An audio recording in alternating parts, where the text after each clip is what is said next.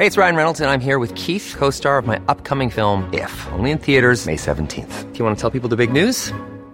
All right, I'll do it. Sign up now and you'll get unlimited for $15 a month and 6 months of Paramount Plus Essential Plan on us. MintMobile.com/switch. Upfront payment of $45 equivalent to $15 per month. Unlimited over 40 gigabytes per month. Face lower speeds. Videos at 480p. Active Mint customers by 531.24 get 6 months of Paramount Plus Essential Plan. Auto renews after 6 months. Offer ends May 31st, 2024. Separate Paramount Plus registration required. Terms and conditions apply if rated PG. Cool fact, a crocodile can't stick out its tongue. Also, you can get health insurance for a month or just under a year in some states. United Healthcare short-term insurance plans, underwritten by Golden Rule Insurance Company, offer flexible, budget-friendly coverage for you. Learn more at uh1.com.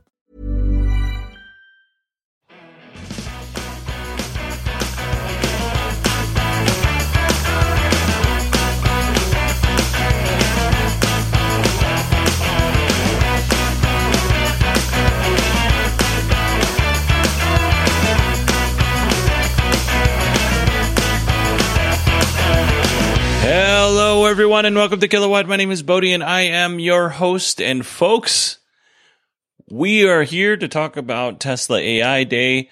I knew Tesla AI Day was going to be on Friday, September 30th, but what I didn't realize until very late into the game, that they weren't going to start until 6 p.m. It was like 6:15 p.m. California time, which means Tesla always starts late, so it's like 6:45. This thing went 3 hours. And yeah, it's a lot. There's a lot of information in here. I have to tell you, I did very heavily edit this down for some good reasons. One is I don't want this podcast to be 7 hours long. Two is it's very technical. Like, you know what? Let me just play a clip. Let me play a clip, and you can see how technical it was. You cannot just do training with just videos. Of course, you need some kind of a ground truth. And that is actually an interesting problem as well. The objective for storing your ground truth is that you want to make sure you get to your ground truth that you need in the minimal amount of file system operations and load in the minimal size of what you need in order to optimize for aggregate cross-cluster throughput. Because you should see a compute cluster as one big device which has internally fixed constraints and thresholds. You know what? If that made sense to you, which it didn't make sense to me, I have another one I can show you. Let's go ahead and listen to the other one. As you can see, it takes the massive graph of neural nets with 150K nodes and 375K connection, takes this thing, partitions them into independent subgraphs, and compiles each of those subgraphs natively for the inference devices. Then we have a neural network linker which shares the structure to traditional linker, where we perform this link time optimization. There we solve an offline optimization problem with compute memory and memory bandwidth constraints so that it comes with an optimized schedule that gets executed in the car. So if you didn't understand that, I don't know what your problem is. It was very clear. Very clear. Anyway, my point is this presentation was to recruit smarty pants engineers and scientists to work on this kind of stuff for Tesla. This was a 3-hour recruitment presentation. I am not a smarty pants engineer or a smarty pants scientist or even just an everyday smarty pants. I'm just kind of an average pants kind of a person. So what I did was I heavily edited this so that you get the information that you need, because I know that I have a very nerdy audience. I know that there are some people that are listening to the show right now that understand a lot of what he just said. So what I tried to do is I tried to meld the two together, where I give you some good information, but it still makes sense. And a lot of the stuff that they talk about in this presentation heavily requires the visuals to make any sense out of it at all, unless, you know, like I said, you're very familiar with this kind of stuff. So I'm going to do my best to explain it, but I think the clips that I've pulled are pretty good for the goal of this show. And I have to say, even though I didn't understand a lot about what they were talking about, I did understand some of it, and it was really very interesting. And my kids actually sat down and they watched some of the presentation as I was pulling the clips with me. So they actually enjoyed it and had a lot of really good questions. A lot of really good questions that I really wasn't able to answer a lot of those. But yeah, it was good. Just some technical information that you should probably know before going into this. They talked a lot about the programming language Python. They're using Unreal Engine 5 and a lot of the simulation type stuff. If you don't know what that is, it's primarily a video game engine used to create some of your favorite video games, but it's also used for more utility purposes like, science and engineering and stuff like that. So it's a really powerful tool for a lot of different reasons that I won't go into here. And then finally, they talked a lot about the proprietary Tesla hardware and software, which you're going to hear a lot about. Even though it's heavily edited, this episode is going to be jam-packed with information for sure. I have 11 pages of notes just on this presentation alone, which is insane. Just some other quick announcements before we get going. Elon announced that Tesla AI Day is going to become an annual thing, and Tesla might actually start releasing a monthly podcast. So that's pretty cool. I look forward to that. And then we have some breaking news. We have Tesla's Q3 2022 delivery numbers.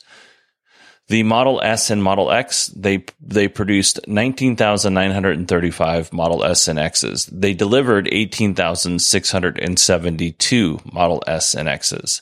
Of the Model 3s and Ys, they produced 345,988 Model 3s and Ys, and they delivered 343,830 Model 3s and Ys for a grand total of 365,923 vehicles produced Q3 2022 and 343,830 vehicles delivered during the same time period. Now, Tesla's earnings call is coming up. It's October 19th at 4:30 Central Time. And as always, we will cover it here on this podcast. Let's go ahead and jump into Elon's opening remarks. Welcome to Tesla AI Day 2022.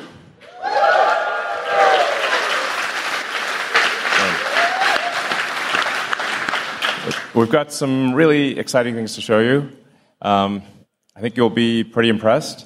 I do want to set some expectations with respect to our Optimus robot. As you know, last year it was just a person in a robot suit. But we've come a long way, and it's I think compared to that, it's going to be very impressive.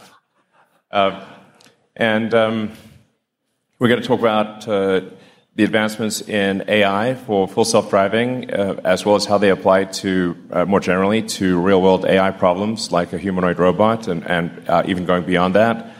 I think there's some potential that what we're doing here at Tesla could make a meaningful contribution to AGI.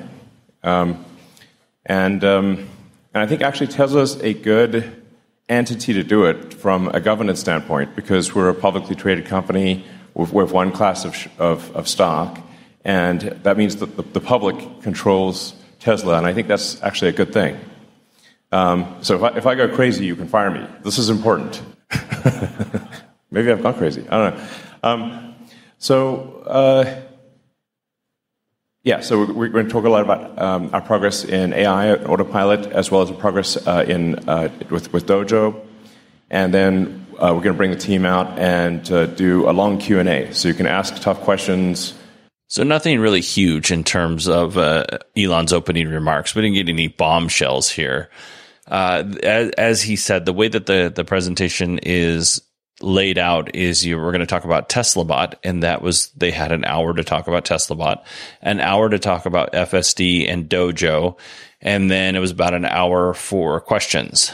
So it was jam-packed full of information. One of the things that I would like to talk about real quick before going on to our next clip is Elon said on stage several times throughout the presentation that if you don't like what he's doing or what Tesla's doing, Tesla's a publicly traded company. They only have one type of stock. You can just, buy stock in Tesla and then, vote to make the changes. The thing that he doesn't really mention there is that almost all shareholder votes end up failing. It's a little harder than he's making it seem. Like, if you don't like what I'm doing, you can just fire me, is one of the comments that he made in this last clip. Well, that's not exactly true, because a lot of people don't like what they're doing, and they've, done various things to try and change things at Tesla.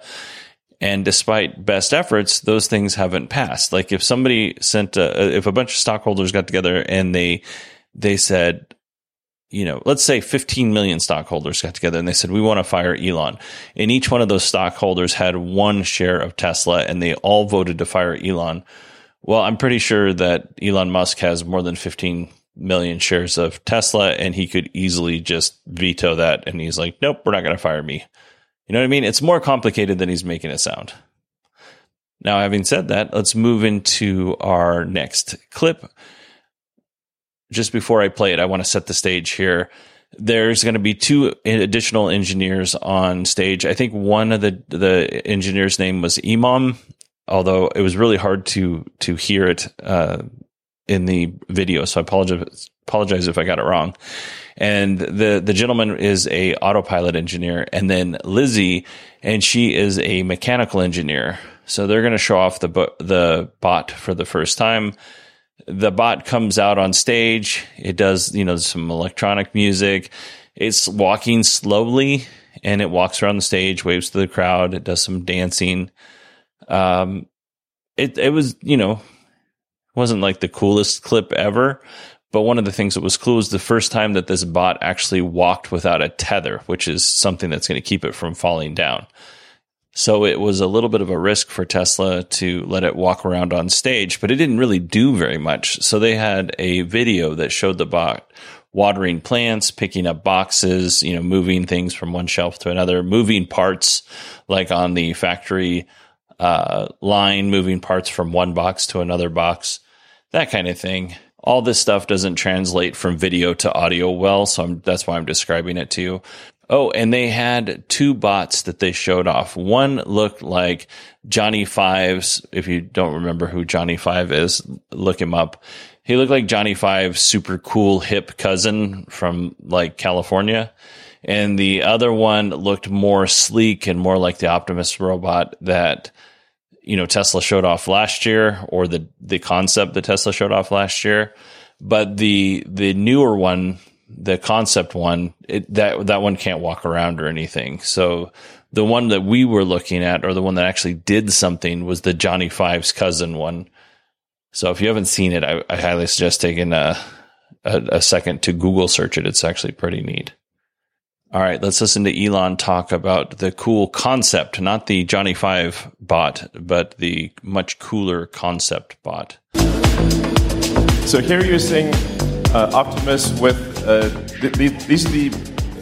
with the degrees of freedom that we expect to have in Optimus Production Unit 1, which is the ability to move all the fingers independently, to have the thumb have 2 degrees of freedom, so it has opposable thumbs, and both left and right hand, so it's able to operate tools and do useful things. Our goal is to make a useful humanoid robot as quickly as possible.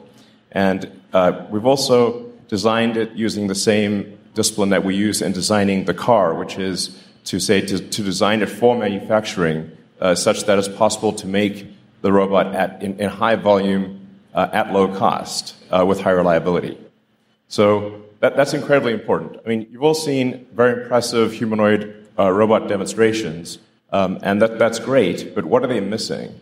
They're missing a brain. They don't have the intelligence to navigate the world by themselves, and they're also very expensive and made in low volume. Whereas Optimus is designed to be an extremely capable robot, but made in very high volume, probably ultimately millions of units, and it is expected to cost much less than a car. I'll just bring it directly to the right here. I would say probably less than $20,000 would be my guess.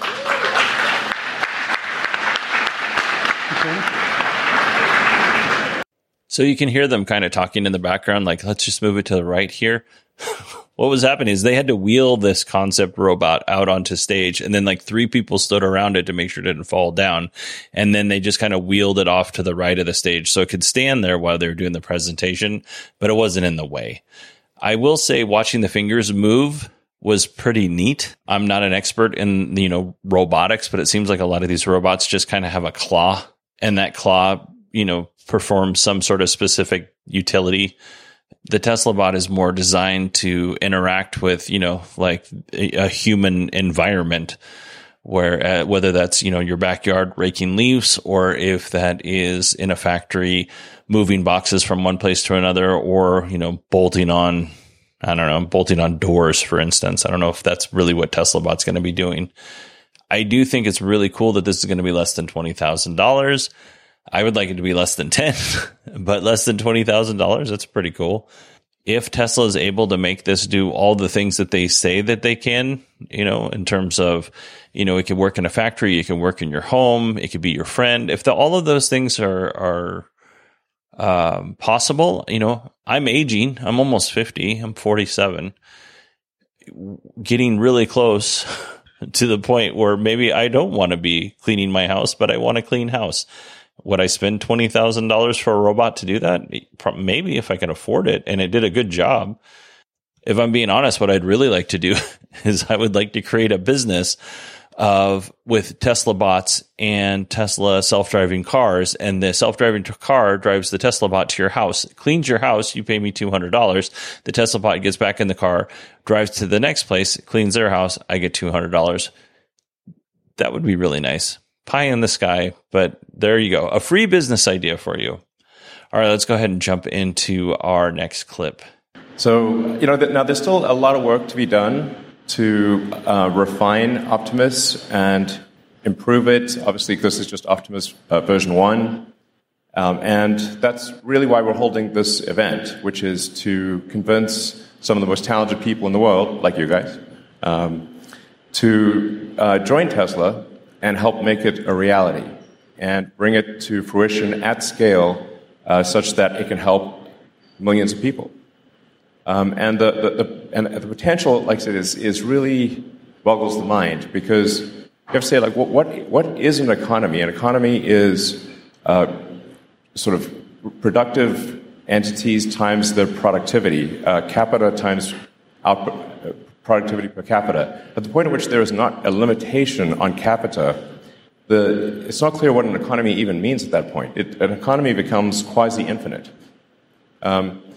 So, what taken to fruition in the hopefully benign scenario, this means a future of abundance, a future where there is no poverty, where you can have whatever you want in terms of products and services. It really is a fundamental transformation of civilization as we know it.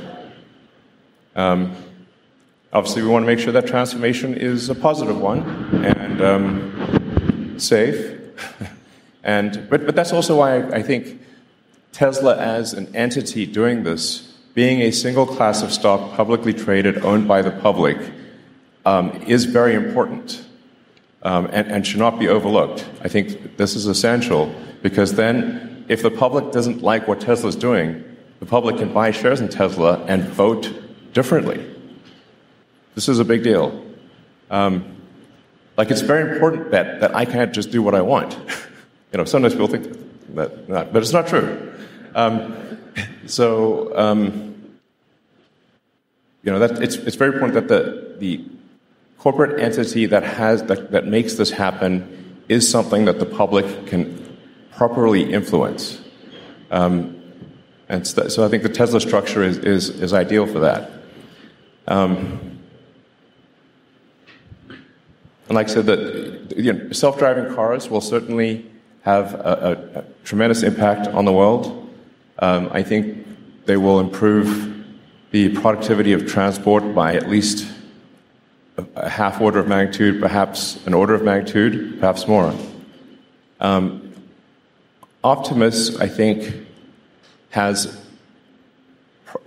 maybe a 2 order of magnitude potential improvement in economic output. Like it's not clear. It's not clear what the limit actually even is. But we need to do this in the right way. We need to do it carefully and safely, and ensure that the outcome is one that is beneficial to civilization and one that humanity wants. This is also extremely important, obviously. So, and I hope you will consider joining Tesla to achieve those goals. At Tesla, we really care about doing the right thing here, or aspire to do the right thing, and really not pave the road to hell with good intentions. And I think the road to hell is mostly paved with bad intentions, but every now and again there's a good intention in there. So we want to do the right thing. So consider joining us and helping make it happen. All right, Elon has said this in the past multiple times, so I don't know that there's a lot of need for me to talk about it again, but I did think it was important to revisit and hear it again in his words. Let's go ahead and jump into our next clip. And Lizzie, the engineer, the mechanical engineer, we didn't get a last name for her. She's going to get very geeky, and we're going to learn more specifics about TeslaBot. So let's go ahead and jump in. All right, so you've seen a couple robots today. Let's do a quick timeline recap. So last year we unveiled the TeslaBot concept, but a concept doesn't get us very far. We knew we needed a real development and integration platform to get real-life learnings as quickly as possible. So that robot that came out and did the little routine for you guys, we had that within 6 months, built, working on software integration, hardware upgrades over the months since then. But in parallel, we've also been designing the next generation, this one over here. So this guy is rooted in the foundation of sort of the vehicle design process. We're leveraging all of those learnings that we already have. Obviously, there's a lot that's changed since last year, but there's a few things that are still the same, you'll notice. We still have this really detailed focus on the true human form. We think that matters for a few reasons. But it's fun. We spend a lot of time thinking about how amazing the human body is. We have this incredible range of motion, typically really amazing strength. A fun exercise is if you put your fingertip on the chair in front of you, you'll notice that there's a huge range of motion that you have in your shoulder and your elbow, for example. Without moving your fingertip, you can move those joints all over the place. But the robot, its main function is to do real useful work. And it maybe doesn't necessarily need all of those degrees of freedom right away. So we've stripped it down to a minimum sort of 28 fundamental degrees of freedom, and then, of course, our hands in addition to that. Humans are also pretty efficient at some things and not so efficient in other times. So, for example, we can eat a small amount of food to sustain ourselves for several hours. That's great. But when we're just kind of sitting around, no offense, but we're kind of inefficient. We're just sort of burning energy. So on the robot platform, what we're going to do is we're going to minimize that idle power consumption, drop it as low as possible. And that way we can just flip a switch and immediately the robot turns into something that does useful work. So let's talk about this latest generation in some detail, shall we? So on the screen here, you'll see in orange our actuators, which we'll get to in a little bit, and in blue our electrical system. So now that we have our sort of human-based research, and we have our first development platform, we have both research and execution to draw from for this design. Again, we're using that vehicle design foundation, so we're taking it from concept through design and analysis, and then build and validation. Along the way, we're going to optimize for things like cost and efficiency, because those are critical metrics to take this product to scale eventually. How are we going to do that? Well, we're going to reduce our part count and our power consumption of every element possible. We're going to do things like reduce the sensing and the wiring at our extremities. You can imagine a lot of mass in your hands and feet is going to be quite difficult and power consumptive to move around. And we're going to centralize both our power distribution and our compute to the physical center of the platform. So in the middle of our torso, actually it is the torso, we have our battery pack. This is sized at 2.3 kilowatt hours, which is perfect for about a full day's worth of work. What's really unique about this battery pack is it has all of the battery electronics integrated into a single PCB within the pack. So that means everything from sensing to fusing, charge management, and power distribution is all in one place. We're also leveraging both our vehicle products and our energy products to roll all of those key features into this battery. So that's streamlined manufacturing, really efficient and simple cooling methods, battery management, and also safety. And of course, we can leverage Tesla's existing infrastructure and supply chain to make it. So going on to sort of our brain, it's not in the head, but it's pretty close. Also in our torso, we have our central computer. So as you know, Tesla already ships full self-driving computers in every vehicle we produce. We want to leverage both the autopilot hardware and the software for the humanoid platform, but because it's different in requirements and in form factor, we're going to change a few things first. So we still are it's going to do everything that a human brain does, processing vision data, making split-second decisions based on multiple sensory inputs, and also communications. So to support communications, it's equipped with wireless connectivity as well as audio support. And then it also has hardware-level security features, which are important to protect both the robot and the people around the robot. So now that we have our sort of core, we're going to need some limbs on this guy. And we'd love to show you a little bit about our actuators and our fully functional hands as well. I told you we were going to get geeky, and we got geeky. Really, I just need this robot to do simple household things like vacuum, mop, clean the bathrooms, do some yard work. I'm not even opposed to helping it. Just an extra hand would be great. Like I vacuum the floors, Tesla bot mops the floors. We'd be in good shape. We'd be a good team. The actuators that she's talking about, these are all the actuators that you would find typically at the joints to get the robot to actually move and twist and bend and things like that. The electrical system, like she said, is in the torso. One of the things that you didn't see was she popped up a slide, and it says that the brain is equipped with one Tesla system on a chip. So it's kind of like the little computer part there. Then it has Wi-Fi, LTE. I'd imagine by the time this thing gets released, it'd probably be 5G, but who knows? It has audio, so it can talk to you if you want it to. And it has security and safety features that they didn't really go into. All right, we're going to time warp a bit here. I skipped a bunch of information simply because I didn't think that it added anything to the show. But I will say that Tesla said that they have the ability to run computer simulations of crash tests. So they put up a video and it shows a front-end crash test with what looks like a Model 3. Tesla says the vehicle being tested has every part in simulation that actually goes on the car modeled, all the way down to the washers and spot welds.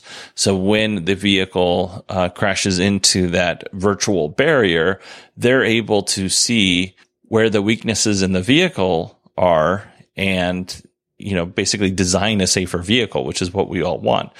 They can also take this same software and apply that to the Tesla bot and determine potential damage if the Tesla bot falls over or, if there's any sort of other repetitive stresses on the robot itself. Like I'd imagine, just like with humans, the robot's going to need, there's going to be more wear on the actuators at the hip and at the knee than there would be like at the neck. I don't know if the Tesla bot can turn its neck one way or the other, but if it could, the knees and the hips on Tesla bot, those actuators are going to get stressed more than the ones that, don't do as much work, for instance. And they're able to, play that all out in the computer simulation with the overall goal of improving mobility of the robot, but also improving the durability of the robot. You don't want to spend $20,000 on a robot and have to replace actuators every year.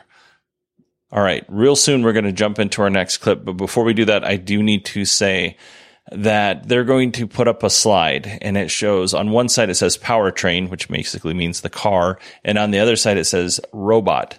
And under powertrain, it says 0 to 60 miles per hour, 50 to 80 miles per hour, city driving, highway driving, and racetrack driving.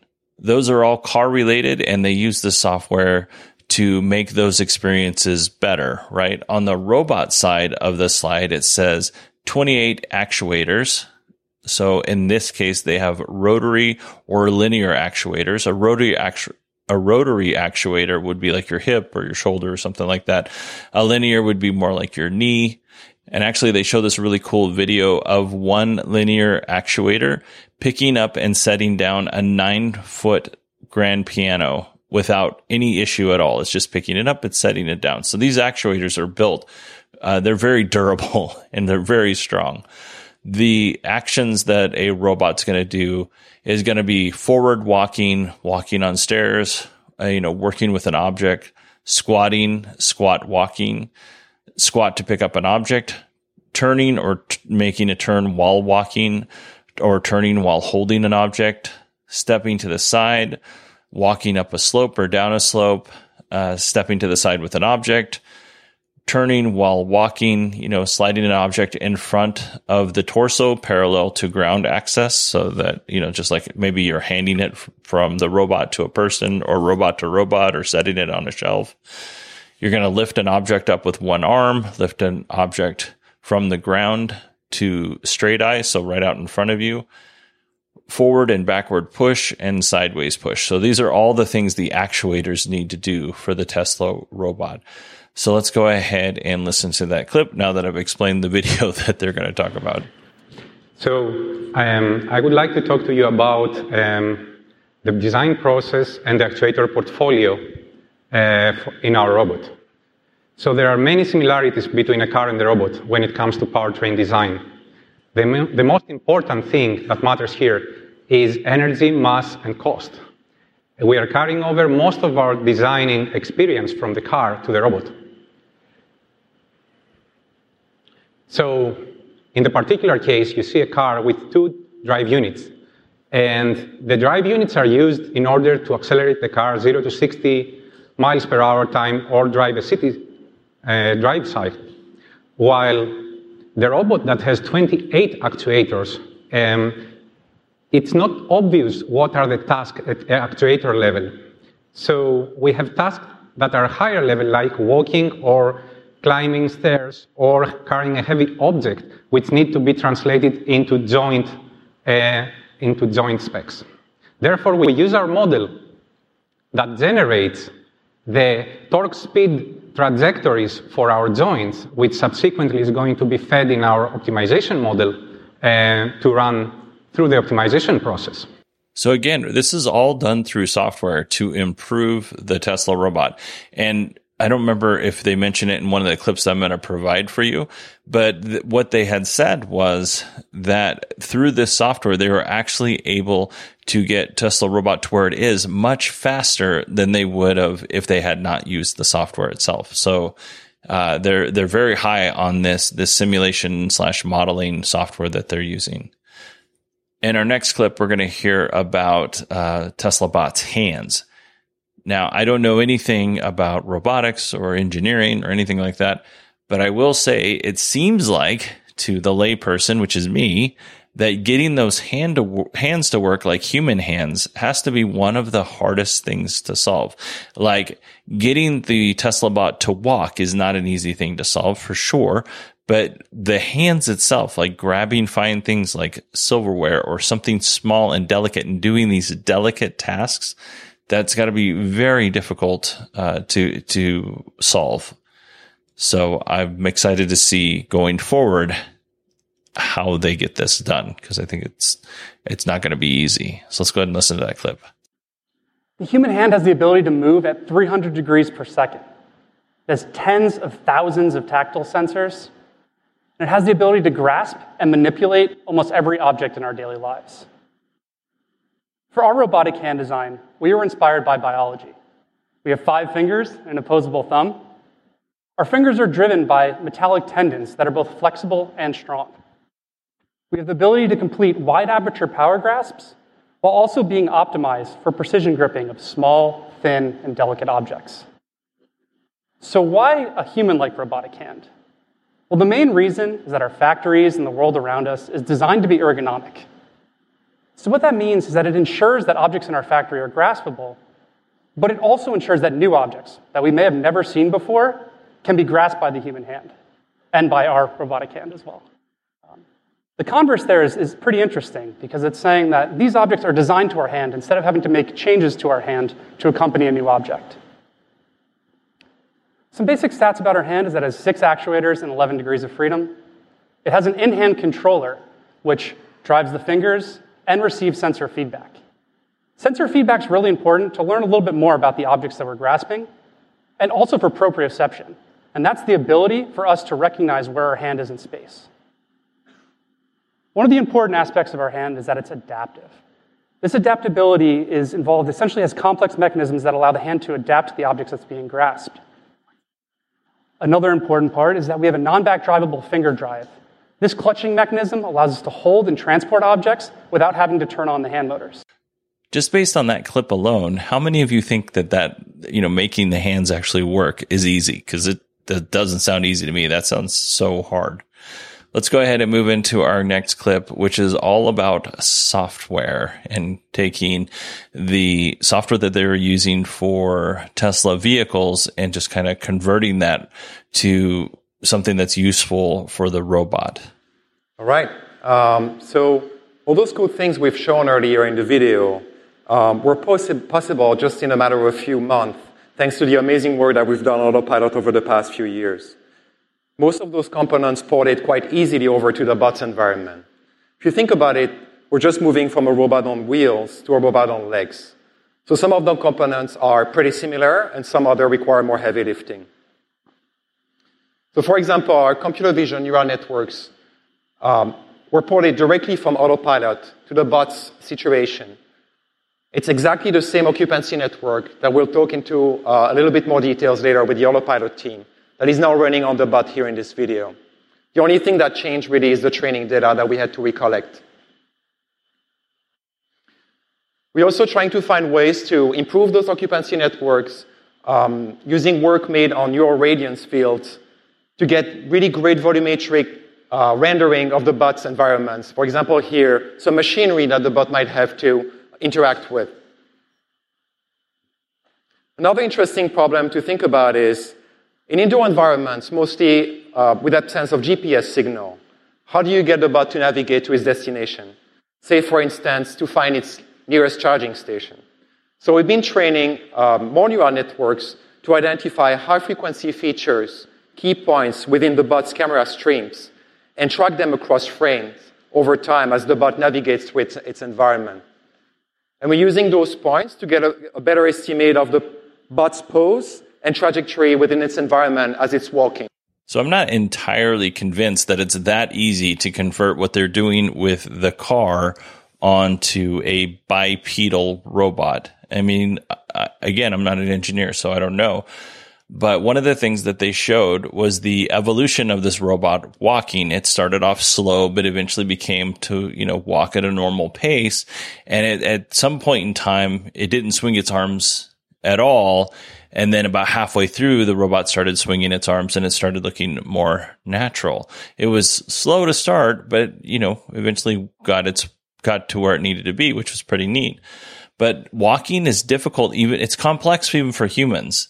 I mean, we have all been there, whether you have been there yourself or you have watched somebody else that was there. When someone has had too much to drink, I'm talking about an alcoholic drink, and they have a hard time standing up, and it's an even more difficult time walking. It's not something that most of us need to think about on a day-to-day basis. However, if you ever look at a toddler trying to walk, there's a lot going on there in terms of how they start off with their gait and how they eventually learn it. Folks who have lost the ability to walk and have had to go through therapy to learn how to walk again, it's a lot. Back to training a robot to walk, the robot needs to have, physical self-awareness. They need to know where they are in the space that they're in. So if they're walking down the middle of a hallway, there's probably not anything that they're going to slip on. But if they're too far to the right or too far to the left, they might run into a nice little table or a dresser or something. I don't know what you have in your hallways, but there might be something on the side of the wall that they would run into. The robot needs to be aware that those things exist. They need to be aware that there might be kids' toys on the ground, which causes a tripping hazard if you've ever had kids and they put their toys on the ground or on the stairs, for instance. So the robot needs to have a physical self-awareness. It also needs to have an energy-efficient gait. So if you've ever seen me run, I do not have an energy-efficient gait. When I run, I probably have too much of an energy-efficient gait when I walk, according to my wife. The robot needs to have balance, and they need to have coordinated motion, which I'm going to be honest, I do struggle with coordinated motion when I walk. I'm pretty clumsy. Now, I told you all that stuff so we can listen to our next clip. So let's dive in. Hi everyone, I'm Felix. I'm a robotics engineer on the project, and I'm going to talk about walking. Walking seems easy, right? People do it every day. You don't even have to think about it. But there are some aspects of walking which are challenging from an engineering perspective. For example, physical self-awareness. That means having a good representation of yourself. What is the length of your limbs? What is the mass of your limbs? What is the size of your feet? All that matters. Also, having an energy-efficient gait. You can imagine there's different styles of walking, and all of them are equally efficient. Most important, keep balance, don't fall. And of course, also coordinate the motion of all of your limbs together. So now, humans do all of this naturally, but as engineers or roboticists, we have to think about these problems. And therefore, I'm going to show you how we address them in our locomotion planning and control stack. So we start with locomotion planning and our representation of the bot. That means a model of the robot's kinematics, dynamics, and the contact properties. And using that model and the desired path for the bot, our locomotion planner generates reference trajectories for the entire system.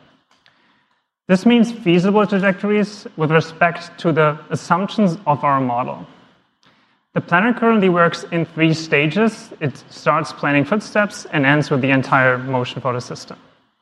And let's dive a little bit deeper in how this works. So in this video, we see footsteps being planned over a planning horizon, following the desired path. And we start from this and add then foot trajectories that connect these footsteps using toe-off and heel strike, just as humans do. And this gives us a larger stride and less knee bend for higher efficiency of the system. The clip goes on, and the engineer on stage, I think his name was Felix, he shows how they use the software to help the robot walk and improve without risking the robot falling down in real life. So it's okay if it falls down in a virtual world. We just don't want it falling down in real life. They showed an example of the real robot trying to walk before it was trained, and they had a tether on it. It would basically take a step, and then the tether had to save it because it would just fall down. Like, it was that quick. So pretty dramatic change over just a few months. Let's go ahead and jump into our next clip. Hello, everyone. My name is Anand, and I'm going to talk to you about controls. So let's take the motion plan that Felix just talked about and put it in the real world on a real robot. Let's see what happens. It takes a couple steps and falls down. Well, that's a little disappointing. But we are missing a few key pieces here, which will make it walk. Now, as Felix mentioned, the motion planner is using an idealized version of itself and a version of reality around it. This is not exactly correct. It also expresses its intention through trajectories and wrenches. Wrenches are forces and torques that it wants to exert on the world to locomote. Reality is way more complex than any sim or model. Also, the robot is not simplified. It's got vibrations and modes, compliance, sensor noise, and on and on and on. So what does that do to the real world when you put the bot in the real world? Well, the unexpected forces cause unmodeled dynamics, which essentially the planner doesn't know about, and that causes destabilization, especially for a system that is dynamically stable like biped locomotion. So what can we do about it? Well, we measure reality. We use sensors and our understanding of the world to do state estimation. And state estimation, here you can see the attitude and pelvis pose, which is essentially the vestibular system in a human, along with the center of mass trajectory being tracked when the robot's walking in the office environment. Now we have all the pieces we need in order to close the loop. So we use our better bot model, we use the understanding of reality that we've gained through state estimation, and we compare what we want versus what we expect that reality is doing to us in order to add corrections to the behavior of the robot. Here, the robot certainly doesn't appreciate being poked, but it does an admirable job of staying upright. The final point here is a robot that walks is not enough. We need it to use its hands and arms to be useful. Let's talk about manipulation. Let's talk about manipulation. I'm just going to summarize the next little part of this video to save time. In order to manipulate objects, what Tesla did was they used a human and they captured the motion of that human performing several tasks. But in this case, we're just going to use one task, and that is picking up a box from a middle shelf. And that's it. So the movement from the human, from the motion capture, is mapped onto the Tesla bot. The problem is that that's just one function. What happens if the Tesla bot can't get into a perfect position to get this box off? Or what happens if the Tesla bot needs to get it from the lower shelf onto the top shelf? That's like the human only did one motion. You can't have the human do literally millions of motions and then map that onto Tesla bot. It's just not very effective. Well, Tesla uses a function in the software called Optimizer. So the basic move of picking up the box from the middle shelf can be added to the software, and the software can figure out, hey, there's a box on the bottom shelf, so I'm just going to squat a little bit deeper and pick that box up from the bottom shelf, even though I'm only trained to do it on, I've only been trained to this point to do it on the middle shelf. Like the optimizer helps figure that out. Or if the Tesla bot isn't directly in front of the box, or it's off center a little bit for whatever reason, or the Tesla bot isn't facing the box, maybe there's a small amount of room or whatever. The optimizer in the software allows for the Tesla bot to overcome those weird kind of situations that don't happen all the time, but they are going to happen. So that's what the optimizer is doing. And again, it's way more efficient than having a human do this over and over and over again. They talked about what's next for Tesla bot. Well, they're going to start testing in one of Tesla's factories in a few months. I'm sure it's just going to be a very simple test.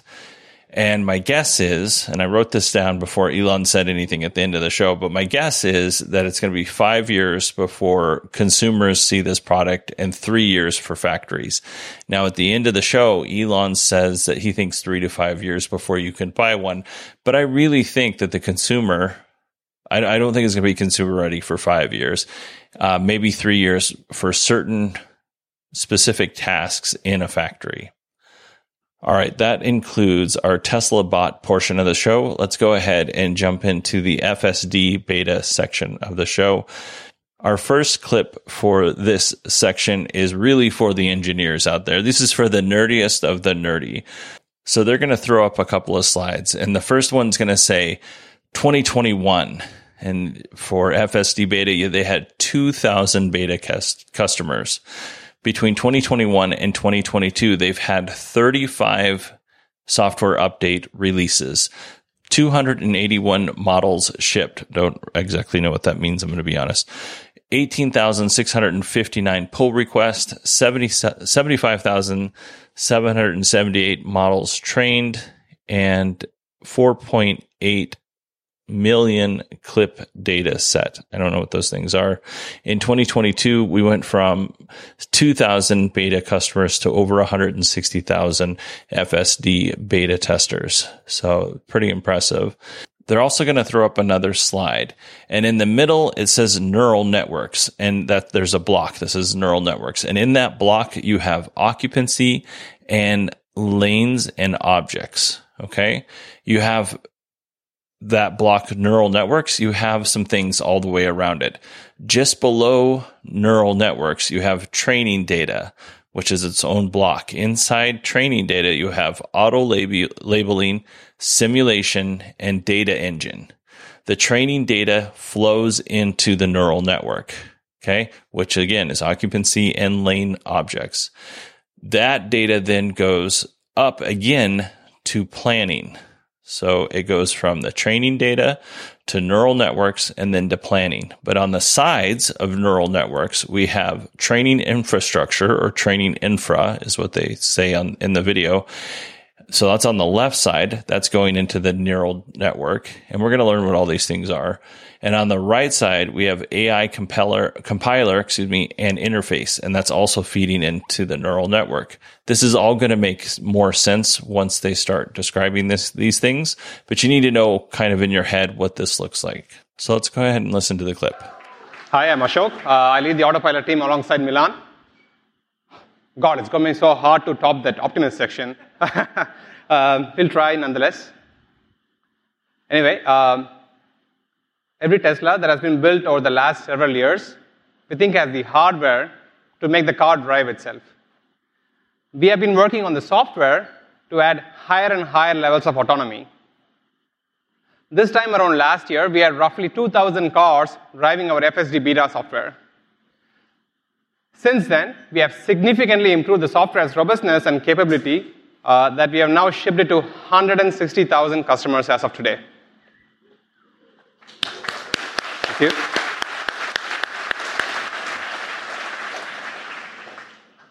This did not come for free. It came from the sweat and blood of the engineering team over the last 1 year. For example, we trained 75,000 neural network models just last 1 year. That's roughly a model every 8 minutes. That's coming out of the team, and then we evaluate them on our large clusters, and then we ship 281 of those models that actually improve the performance of the car. And this pace of innovation is happening throughout the stack. The planning software, the infrastructure, the tools, even hiring, everything is progressing to the next level. The FSD Beta software is quite capable of driving the car. It should be able to navigate from parking lot to parking lot, handling city street driving, stopping for traffic lights and stop signs, negotiating with objects at intersections, making turns, and so on. All of this comes from the camera streams that go through our neural networks that run on the car itself. It's not coming back to the server or anything. It runs on the car and produces all the outputs to form the world model around the car, and the planning software drives the car based on that.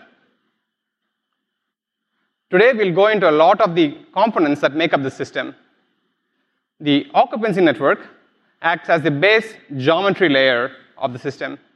This is a multi-camera video neural network that from the images predicts the full physical occupancy of the world around the robot. So anything that's physically present, trees, walls, buildings, cars, balls, what have you, it predicts, if it's physically present, it predicts them, along with their future motion. On top of this base level of geometry, we have more semantic layers. In order to navigate the roadways, we need the lanes, of course. But then the roadways have lots of different lanes, and they connect in all kinds of ways.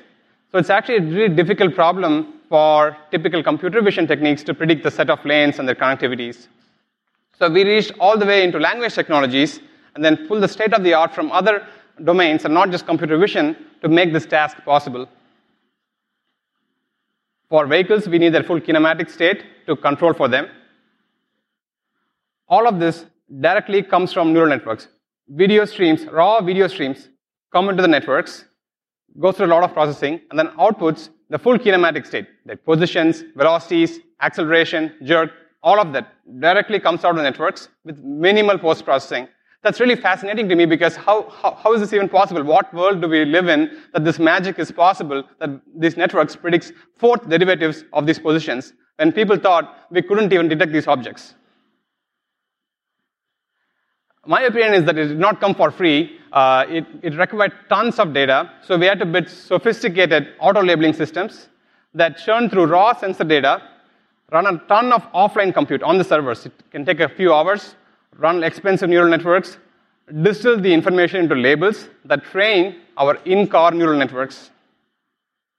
On top of this, we also use our simulation system to synthetically create images. And since it's a simulation, we trivially have all the labels. All of this goes through a well-oiled data engine pipeline where we first train a baseline model with some data, ship it to the car, see what the failures are.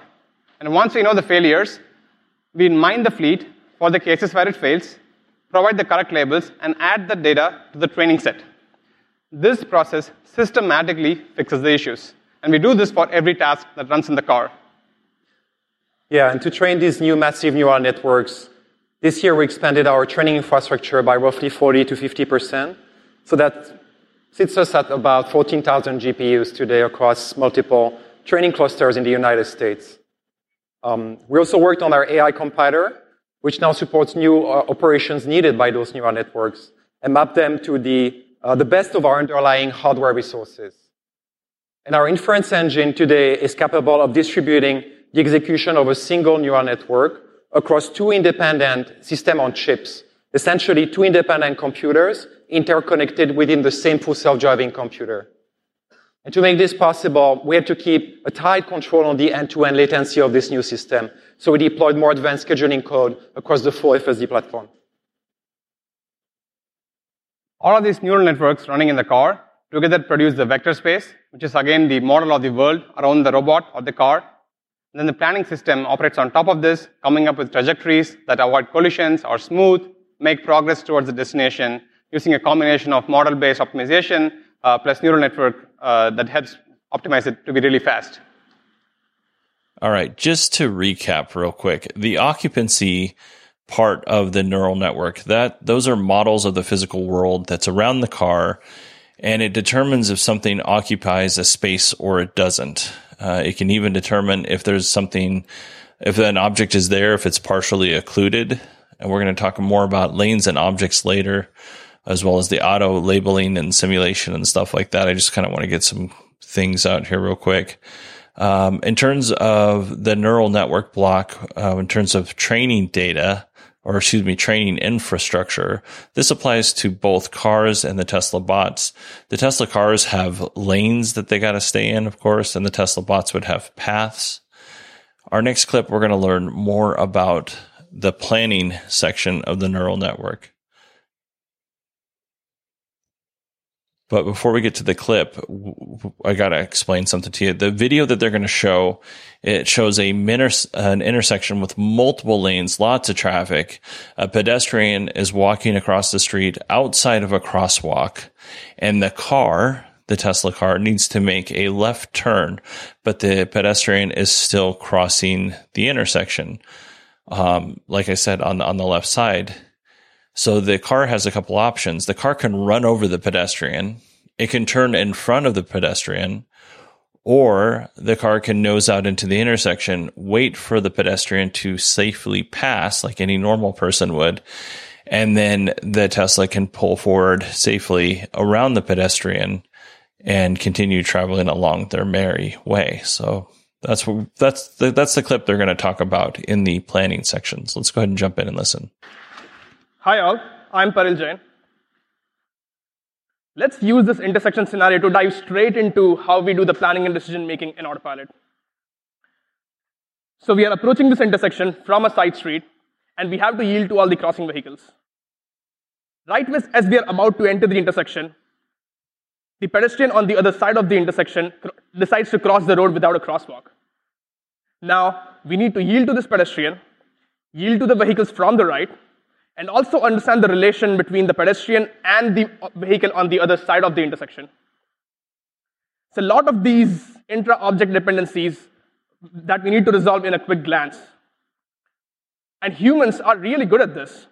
We look at a scene, understand all the possible interactions, evaluate the most promising ones, and generally end up choosing a reasonable one. So let's look at a few of these interactions that Autopilot system evaluated. We could have gone in front of this pedestrian with a very aggressive longitudinal lateral profile. Now, obviously, we are being a jerk to the pedestrian, and we would spook the pedestrian and his cute pet. We could have moved forward slowly, shot for a gap between the pedestrian and the vehicle from the right. Again, we are being a jerk to the vehicle coming from the right. but you should not outright reject this interaction in case this is only safe interaction available. Lastly, the interaction we ended up choosing: stay slow initially, find the reasonable gap, and then finish the maneuver after all the agents pass. Now, evaluation of all of these interactions is not trivial, especially when you care about modeling the higher order derivatives for other agents. For example, what is the longitudinal jerk required by the vehicle coming from the right when you assert in front of it? Relying purely on collision checks with marginal predictions will only get you so far, because you will miss out on a lot of valid interactions. This basically boils down to solving a multi-agent joint trajectory planning problem over the trajectories of ego and all the other agents. Now, how much ever you optimize, there's going to be a limit to how fast you can run this optimization problem. It will be close to order of 10 milliseconds, even after a lot of incremental approximations. Now, for a typical crowded, unprotected lift, say you have more than 20 objects, each object having multiple different future modes, the number of relevant interaction combinations will blow up. We as humans have a tendency to think that things are easier than they are. And the more I listen to this presentation, the more I appreciate what Tesla's doing and other companies like Tesla are doing in terms of the full self-driving. There are so many things that have to be considered and thought about.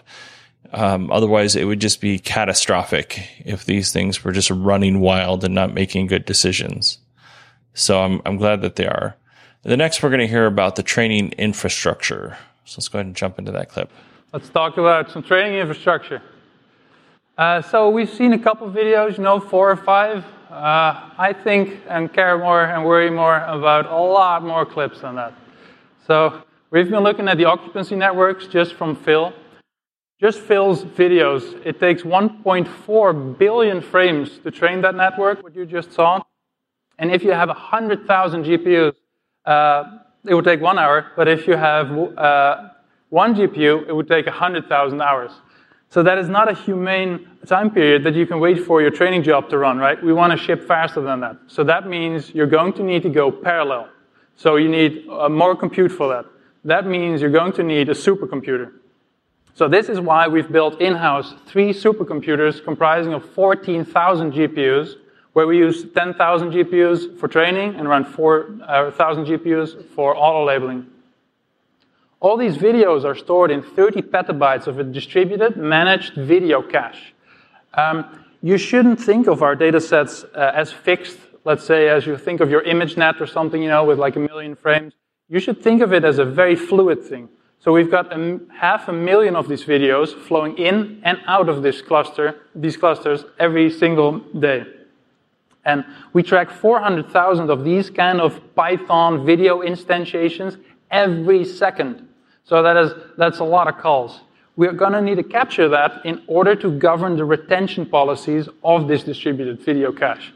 So underlying all of this is a huge amount of infra, all of which we build and manage in-house. So you cannot just buy, 14,000 GPUs and then 30 petabytes of flash NVMe and just put it together and let's go train.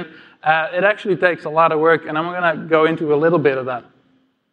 What you actually typically want to do is you want to take your accelerator, so that could be the GPU or Dojo, which we'll talk about later, and because that's the most expensive component, that's where you want to put your bottleneck. And so that means that every single part of your system is going to need to outperform this accelerator. And so that is really complicated. That means that your storage is going to need to have the size and the bandwidth to deliver all the data down into the nodes. These nodes need to have the right amount of CPU and memory capabilities to feed into your machine learning framework. This machine learning framework then needs to hand it off to your GPU, and then you can start training. But then you need to do so across hundreds or thousands of GPU in a reliable way, in lockstep, and in a way that's also fast. So you're also going to need an interconnect. Extremely complicated. We'll talk more about Dojo in a second. So first, I want to take you through some optimizations that we've done on our cluster. So we're getting in a lot of videos, and video is very much unlike, let's say, training on images or text, which I think is very well established. Video is quite literally a dimension more complicated. And so that's why we needed to go end-to-end from the storage layer down to the accelerator and optimize every single piece of that. Because we train on the photon count videos that come directly from our fleet, we train on those directly. We do not post-process those at all. The way it's just done is we seek exactly to the frames we select for our batch. We load those in, including the frames that they depend on. So these are your iframes or your keyframes. We package those up, move them into shared memory, move them into a double buffer on the GPU, and then use the hardware decoder that's on the accelerator to actually decode the video. So we do that on the GPU natively. And this is all in a very nice PyTorch extension. Doing so unlocked more than 30% training speed increase for the occupancy networks and freed up basically the whole CPU to do any other thing. That is a lot, friends. That is a lot. That is pretty impressive. I want to just go ahead and reiterate 1.4 billion frames from the occupancy network gets fed into the training infrastructure. That's insane. Also, they said that it would take 100,000 GPUs 1 hour to train the network with this much data. It would take one GPU 100,000 hours. And I just wanted to break down what 100,000 hours looks like. 100,000 hours is 4,166 days, or 11 and a half years. So Tesla's going to talk a little bit more about how they're able to, be a little faster with their system when they get to Dojo, which is pretty close to release. But before we get to Dojo, we are going to talk about lane prediction in our next clip. And they popped up a picture of a intersection. And this is an intersection that you might find in a European country. I've not seen any intersections like this here in the United States, but I have seen some in different countries, and I'm always confused by them. But this is like a, let's see, 1, 2, 3, 4, 5, a 6-lane intersection. It's not abundantly clear to me what's going on in this intersection. It's very complicated. I would most likely fail and make a lot of people angry just trying to navigate this intersection. I don't know how the car is going to do it. So when they're talking in the next clip, I want you to keep this big picture in your head. Okay? So let's go ahead and jump into it. Hi, everybody. My name is John Emmons. I lead the Autopilot Vision team. I'm going to cover 2 topics with you today. The first is how we predict lanes, and the second is how we predict the future behavior of other agents on the road.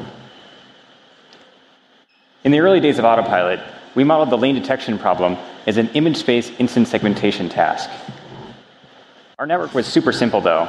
In fact, it was only capable of predicting lanes of a few different kinds of geometries.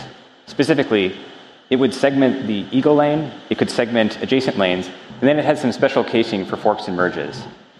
This simplistic modeling of the problem worked for highly structured roads like highways. But today we're trying to build a system that's capable of much more complex maneuvers. Specifically, we want to make left and right turns at intersections, where the road topology can be quite a bit more complex and diverse. When we try to apply this simplistic modeling of the problem here, it just totally breaks down. Taking a step back for a moment, what we're trying to do here is to predict the sparse set of lane instances and their connectivity. And what we want to do is to have a neural network that basically predicts this graph, where the nodes are the lane segments, and the edges encode the connectivities between these lanes. So what we have is our lane detection neural network. It's made up of 3 components. In the first component, we have a set of convolutional layers, attention layers, and other neural network layers that encode the video streams from our 8 cameras on the vehicle and produce a rich visual representation.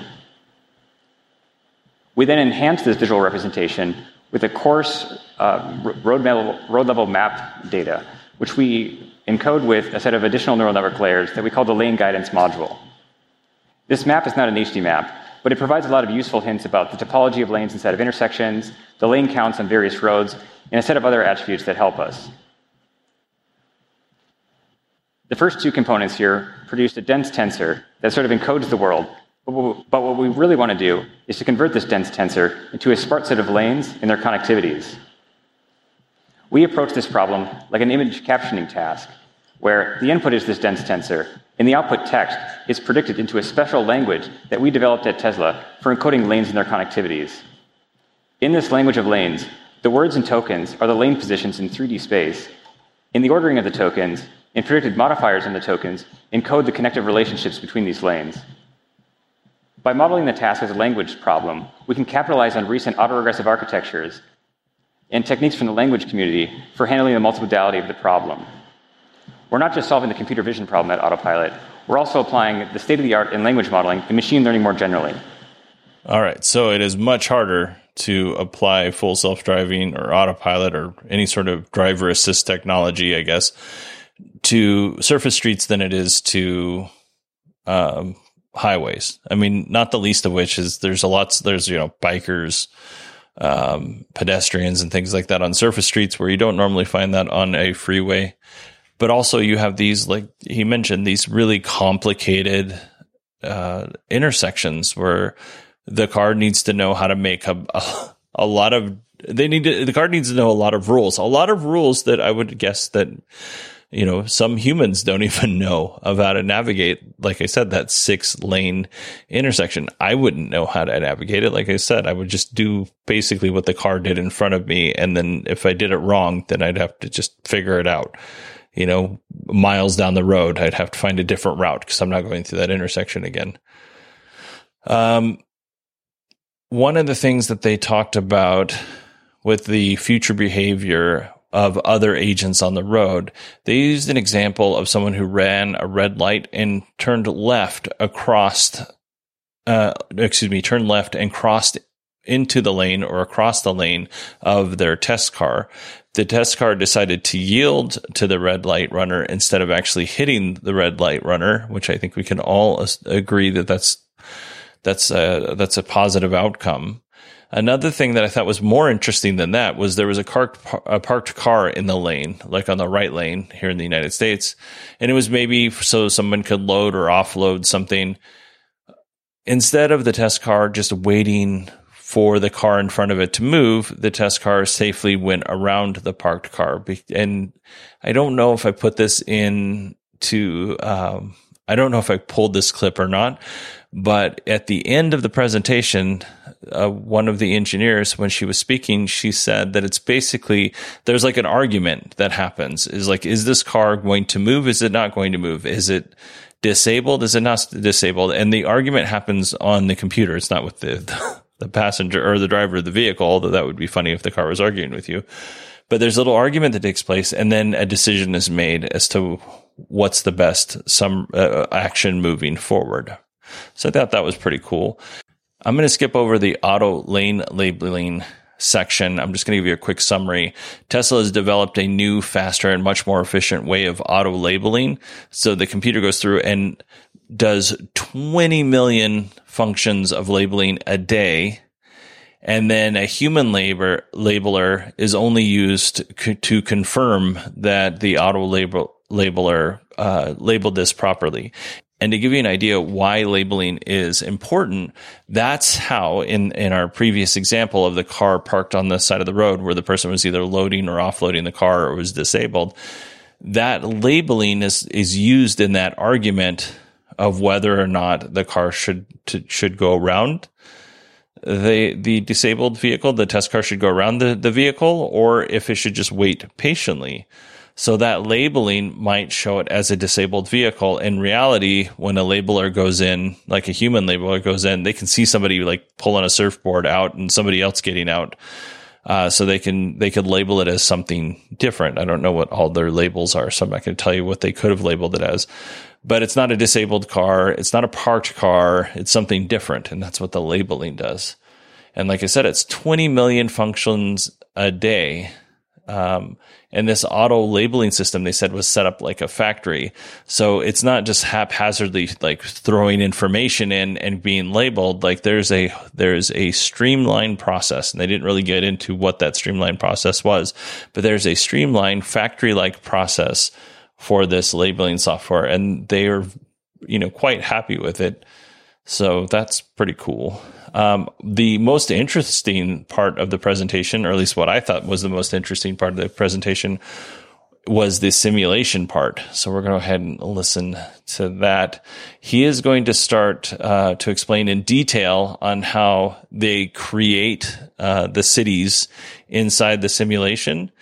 What you need to know is as he takes you through this process, imagine the screen is completely dark. And then as he's talking about it, like the trees and the medians, those are being added as he's talking about them, the streets, the buildings, the vehicles, and then the final product. And this is all done with the help of the Unreal Engine, which is what we talked about previously. And one of the other cool things is you could have alterations. So you could have the same intersection, but they have, maybe you can say, I want really thick trees and vegetation in this area, and it will do that. Or you can say that I want different weather conditions, rain, fog, snow, that kind of thing. And it was kind of cool. They recreated San Francisco streets. Jeez. They recreated the San Francisco streets. It's a long night. They recreated San Francisco streets in 2 weeks, and the whole thing was done by one person. Now, they didn't recreate the entire city of San Francisco, just the streets, but still, that's pretty cool. So let's go ahead and listen to that clip. Thank you, Yagen. My name is David, and I'm going to talk about simulation.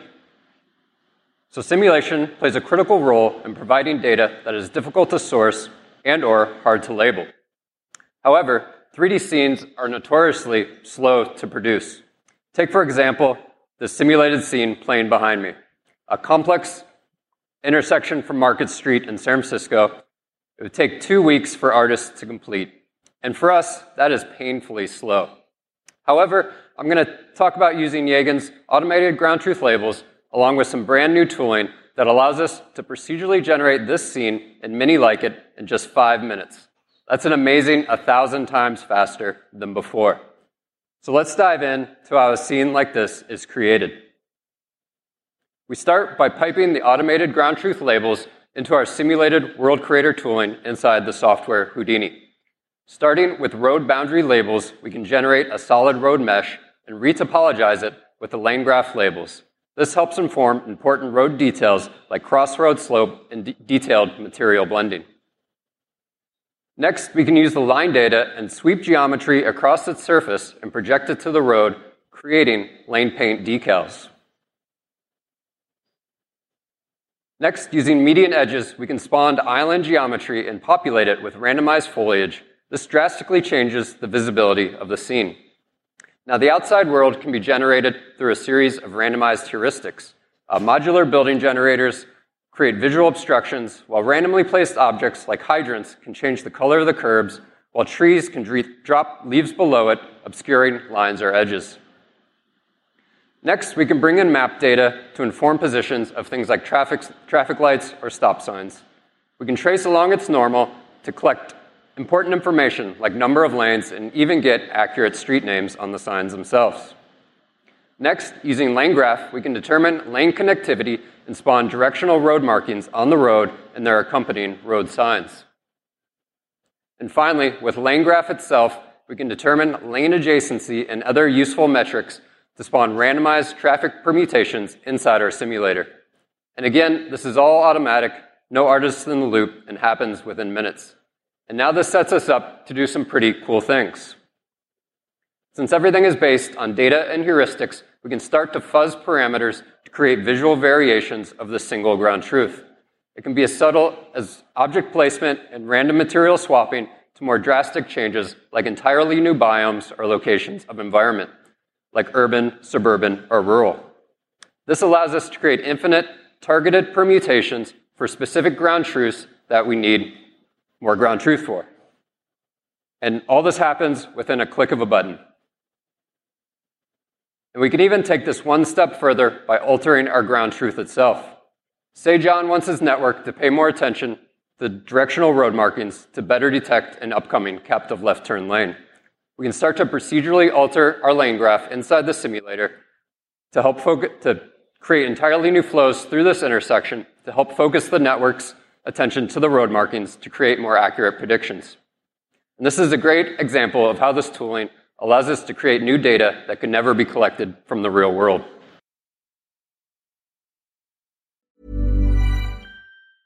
It's that time of the year. Your vacation is coming up. You can already hear the beach waves, feel the warm breeze, relax, and think about work. You really, really want it all to work out while you're away. Monday.com gives you and the team that peace of mind. When all work is on one platform and everyone's in sync, things just flow. Wherever you are, tap the banner to go to Monday.com.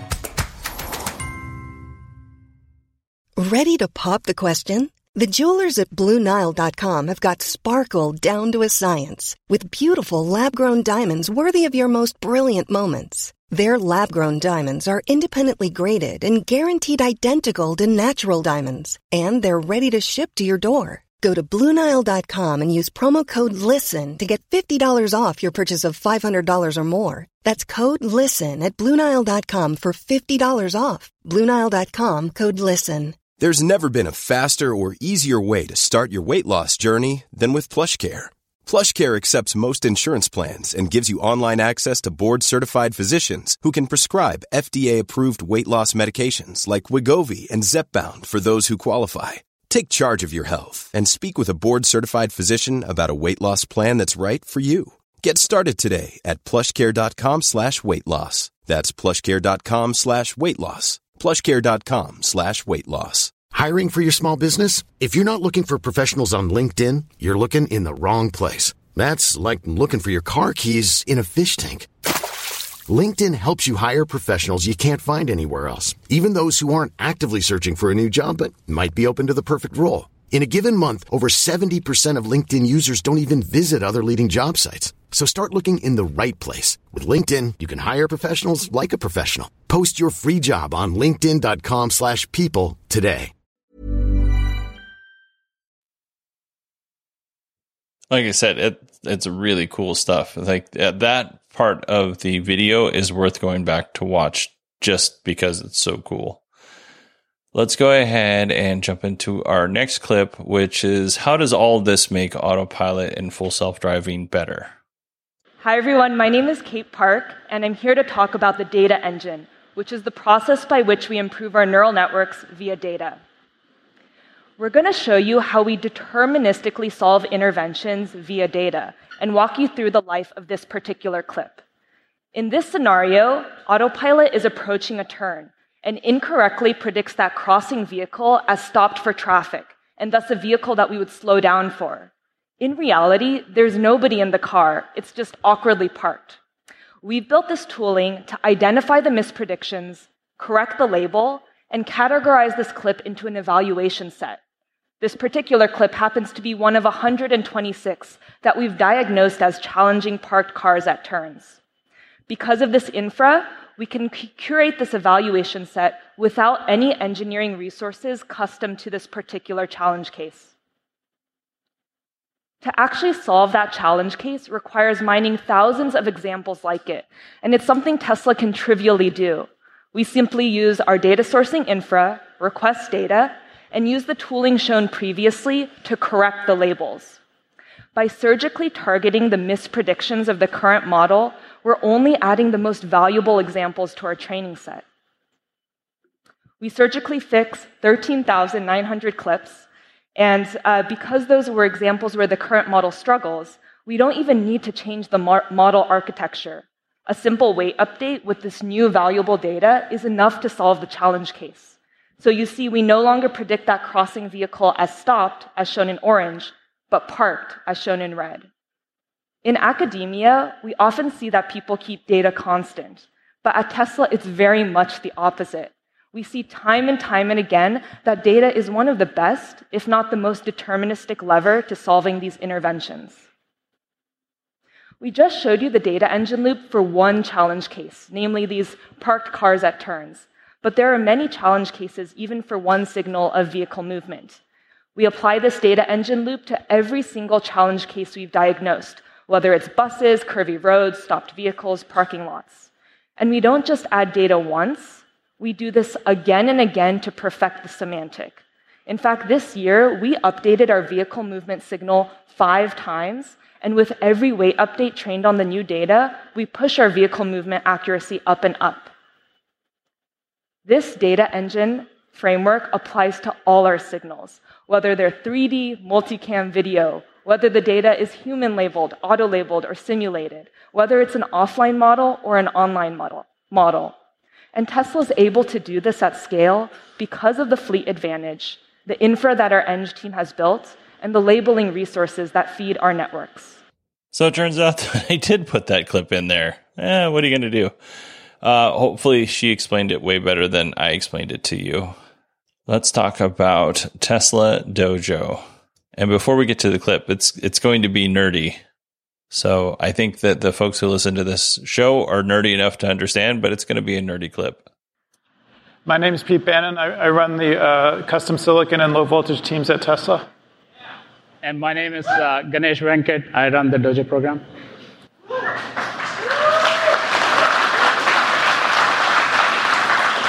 Thank you. I'm frequently asked, why is a car company building a supercomputer for training?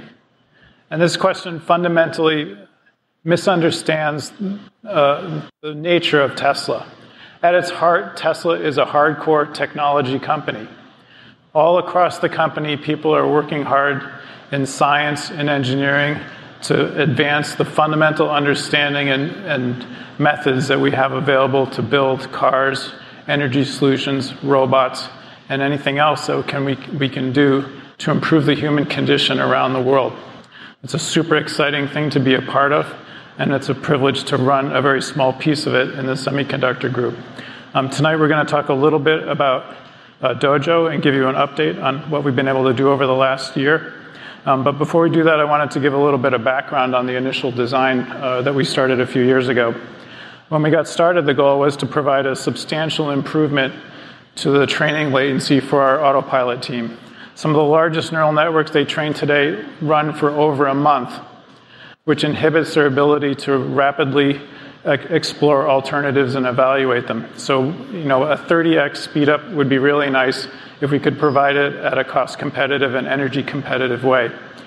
To do that, we wanted to build a chip with a lot of arithmetic units that we could utilize at a very high efficiency. And we spent a lot of time studying whether we could do that using DRAM, various packaging ideas, all of which failed. And in the end, even though it felt like an unnatural act, we decided to reject DRAM as the primary storage medium for this system and instead focus on SRAM embedded in the chip. SRAM provides, unfortunately, a modest amount of capacity, but extremely high bandwidth and very low latency. And that enables us to achieve high utilization with the arithmetic units. Those choices, that particular choice led to a whole bunch of other choices. For example, if you want to have virtual memory, you need page tables. They take up a lot of space. We didn't have space, so no virtual memory. We also don't have interrupts.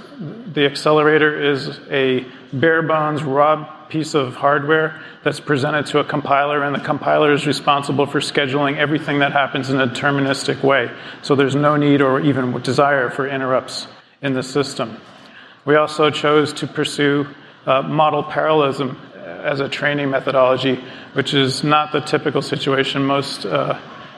Most machines today use data parallelism, which consumes additional memory capacity, which we obviously don't have.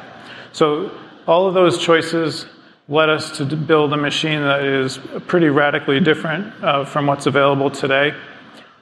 We also had a whole bunch of other goals. One of the most important ones was no limits. So we wanted to build a compute fabric that would scale in an unbounded way for the most part. I mean, obviously there's physical limits now and then, but pretty much if your model was too big for the computer, you just had to go buy a bigger computer. That's what we were looking for. Today, the way machines are packaged, there's a pretty fixed ratio of, for example, GPUs, CPUs, and DRAM capacity and network capacity. And we really wanted to disaggregate all that so that as models evolved, we could vary the ratios of those various elements and make the system more flexible to meet the needs of the autopilot team. Yeah, and it's so true, Pete, like no limits philosophy was our guiding star all the way. All of our choices were centered around that. And to the point that we didn't want traditional data center infrastructure to limit our capacity to execute these programs at speed. So that's why we sorry about that. That's why we integrated vertically our data center. The entire data center, by doing a vertical integration of the data center, we could extract new levels of efficiency. We could optimize power delivery, cooling, and as well as system management across the whole data center stack, rather than doing box by box and integrating those boxes into data centers. And to do this, we also wanted to integrate early to figure out limits of scale for our software workloads. So we integrated Dojo environment into our Autopilot software very early, and we learned a lot of lessons.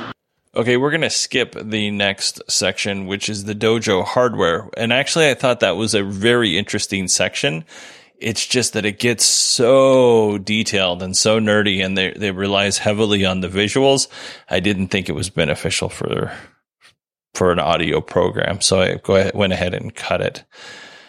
We've officially completed the full self-driving Autopilot beta neural net section of the show, and we are now on to the question and answer section.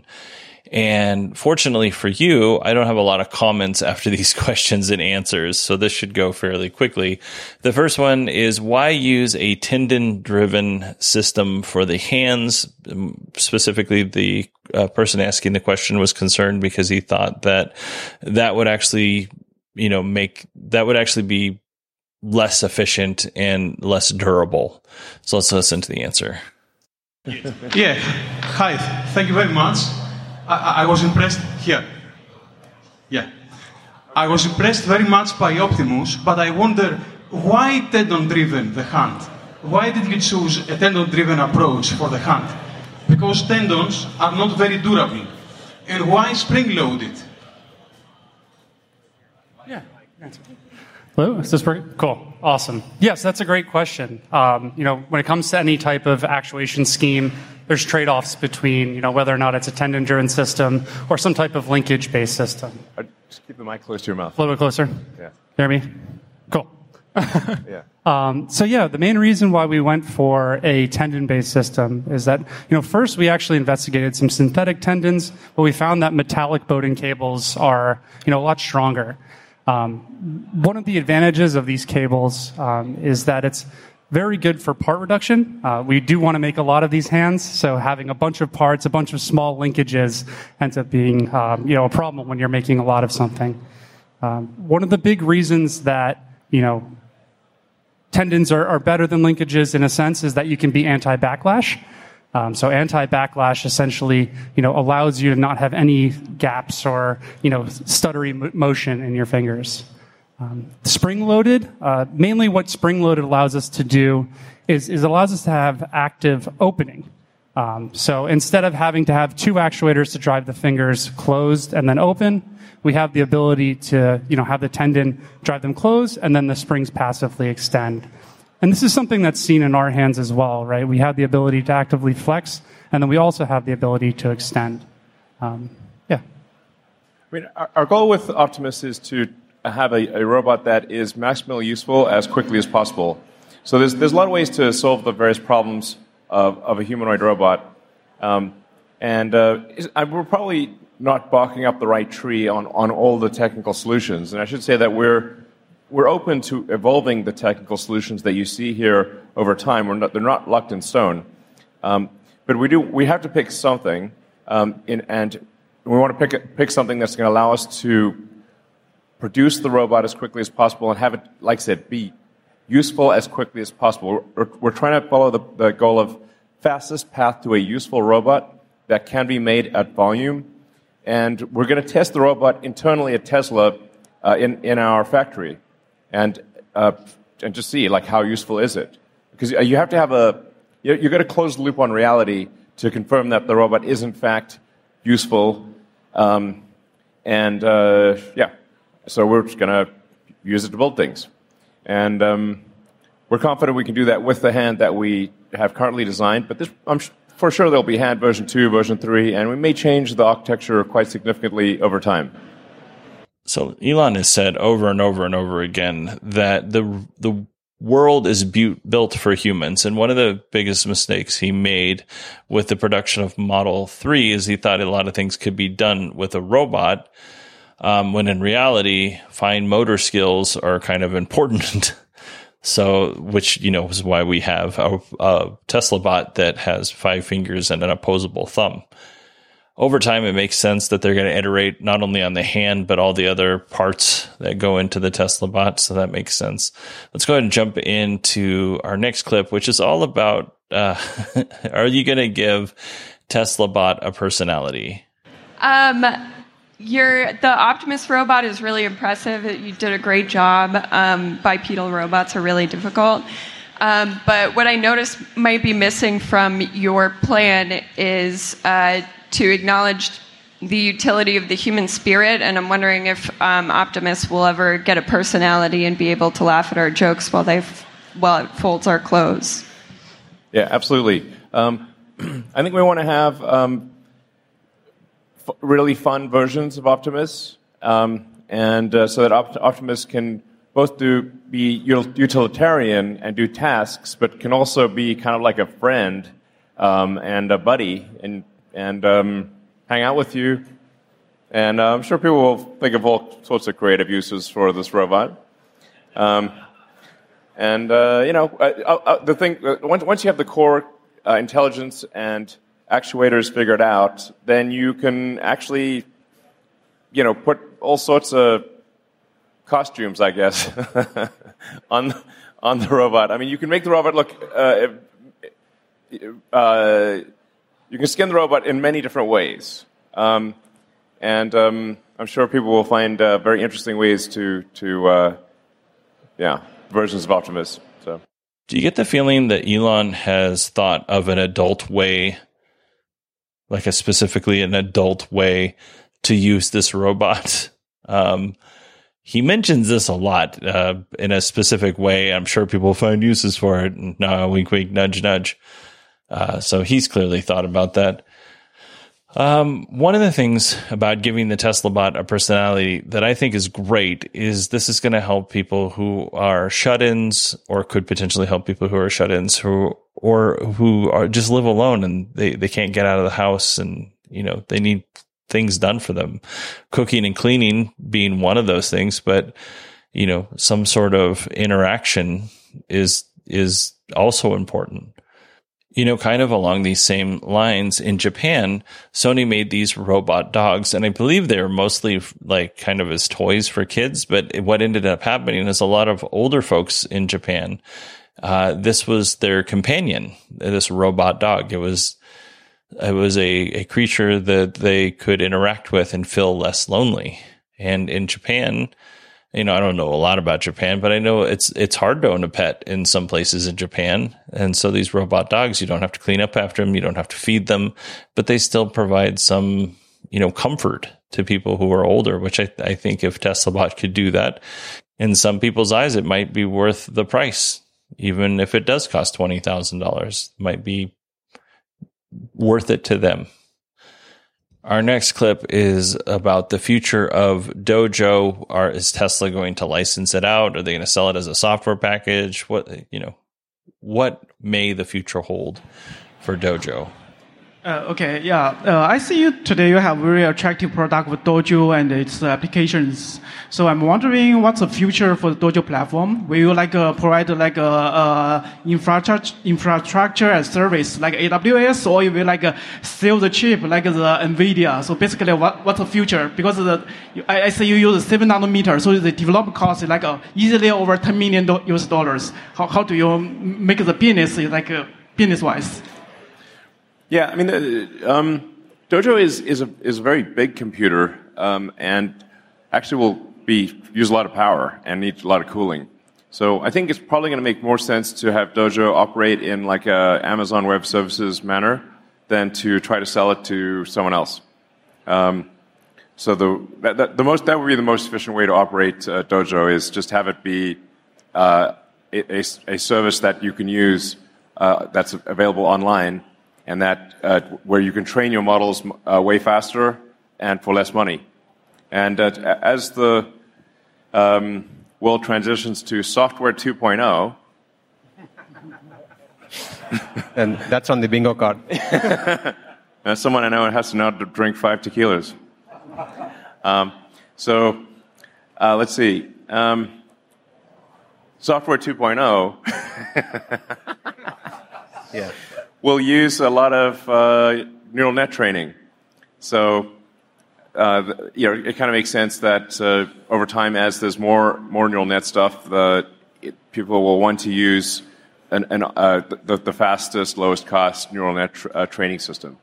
So I think there's a lot of opportunity in that direction.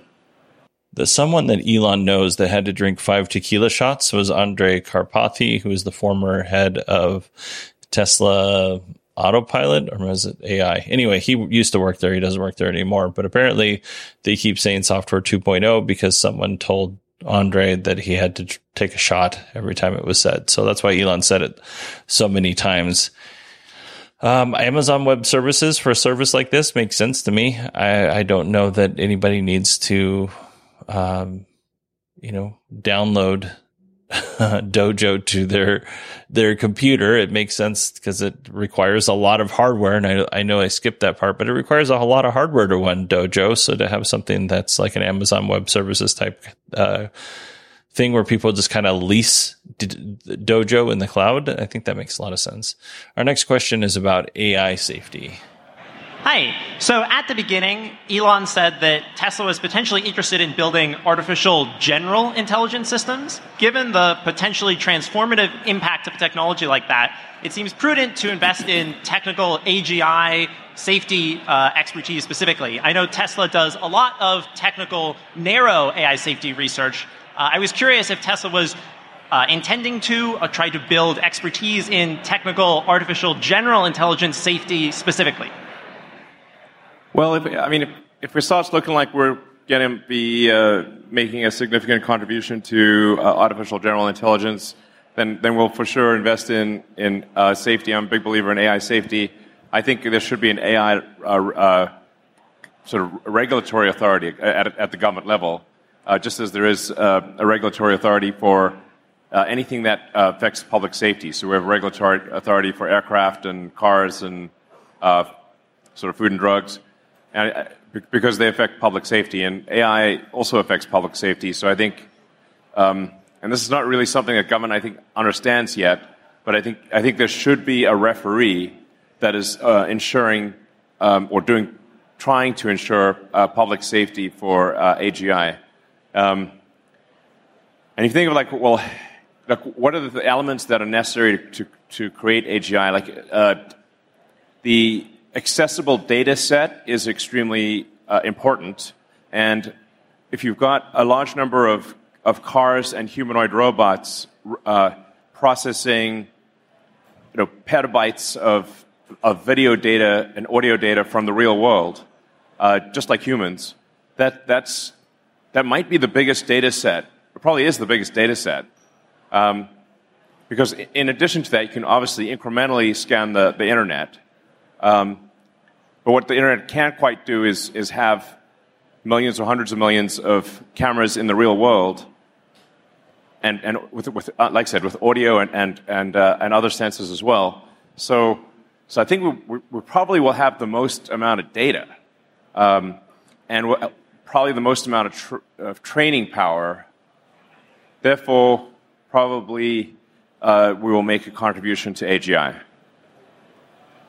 I don't have a whole lot more to say here. AGI is advanced general intelligence, so it's kind of like the overall knowledge base for artificial intelligence.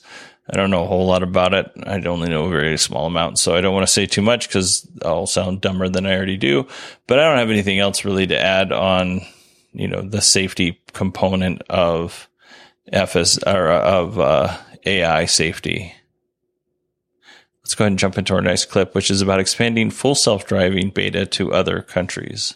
Hi, I want to switch the gear to the autopilot. So when you guys plan to roll out the FSD beta to countries other than US and Canada, And also my next question is, what's the biggest bottleneck or the technological barrier you think in the current autopilot stack, and how you envision to solve that to make the autopilot is considerably better than human in terms of like performance matrix like safety assurance and the human confidence? And I think you also mentioned for FSD V11, you are guys going to combine the highway and the city as a single stack, and some architectural big improvement. Can you maybe expand a bit on that? Thank you. Well, that's a whole bunch of questions. Well, we're hopeful to be able to. I think from a technical standpoint, FSD beta should be possible to roll out FSD beta worldwide by the end of this year. But for a lot of countries, we need regulatory approval, and so we are somewhat gated by the regulatory approval in other countries. But I think from a technical standpoint, it will be ready to go to a worldwide beta by the end of this year. And there's quite a big improvement that we're expecting to release next month. That will be especially good at assessing the velocity of fast-moving cross-traffic and a bunch of other things. So, anyone want to elaborate? Yeah, I guess so. There used to be a lot of differences between production autopilot and the full self-driving beta, but those differences have been getting smaller and smaller over time.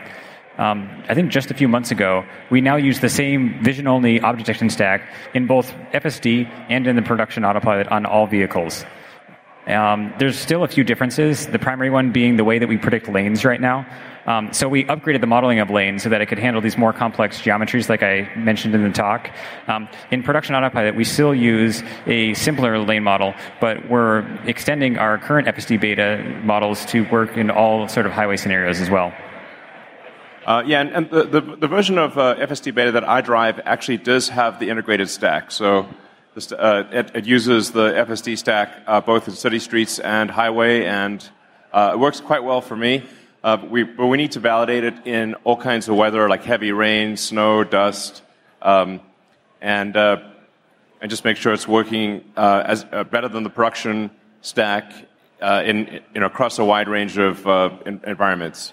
But we're pretty close to that. I think it's, I don't know, maybe it'll definitely be before the end of the year, and maybe November. Yeah, in our personal drives, the FSD stack on highway drives already way better than the production stack we have. And we do expect to also include the parking lot stack as a part of the FSD stack before the end of this year. So that will basically bring us to, you sit in the car in the parking lot and drive till the end of the parking lot at a parking spot before the end of this year.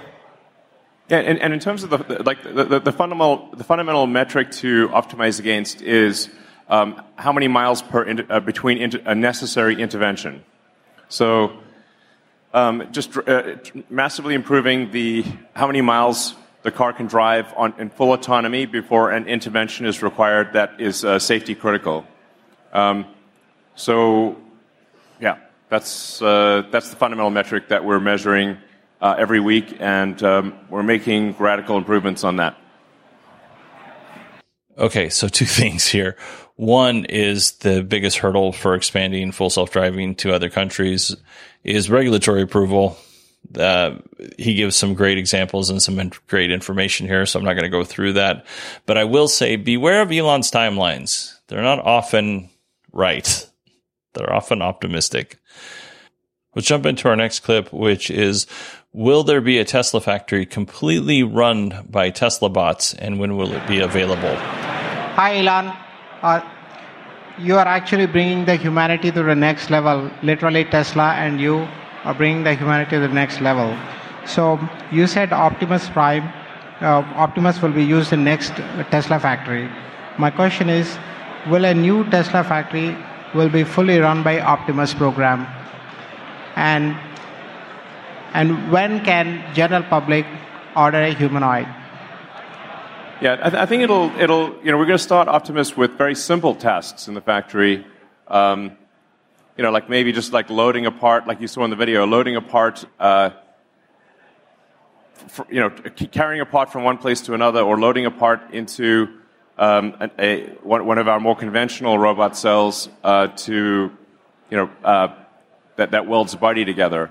So we'll start, just trying to, how do we make it useful at all, and then gradually expand the number of situations where it's useful. And I think that the number of situations where Optimus is useful will grow exponentially, like really, really fast. In terms of when people can order one, I don't know. I think it's not that far away. Well, I think you mean when can people receive one? So I don't know. I'd say probably within 3 years, and not more than 5 years. Within 3 to 5 years, you could probably receive an Optimus. And I go back to maybe 3 years for commercial, 5 years for, just having a personal Optimus at your house. Our next clip is, should Tesla open source some or all of TeslaBot? I think Elon gave a really good answer here, so let's go ahead and listen to that. I feel the best way to make the progress for AGI is to involve as many smart people across the world as possible. And given the size and resource of Tesla compared to robot companies, and given the state of humanoid research at the moment, would it make sense for the kind of Tesla to sort of open source some of the simulation hardware parts? I think Tesla can still be the dominant platformer where it can be something like Android OS or like iOS stuff for the entire humanoid research. Would that be something that, rather than keeping the Optimus to just Tesla researchers or the factory itself, can you open it and let the whole world explore humanoid research?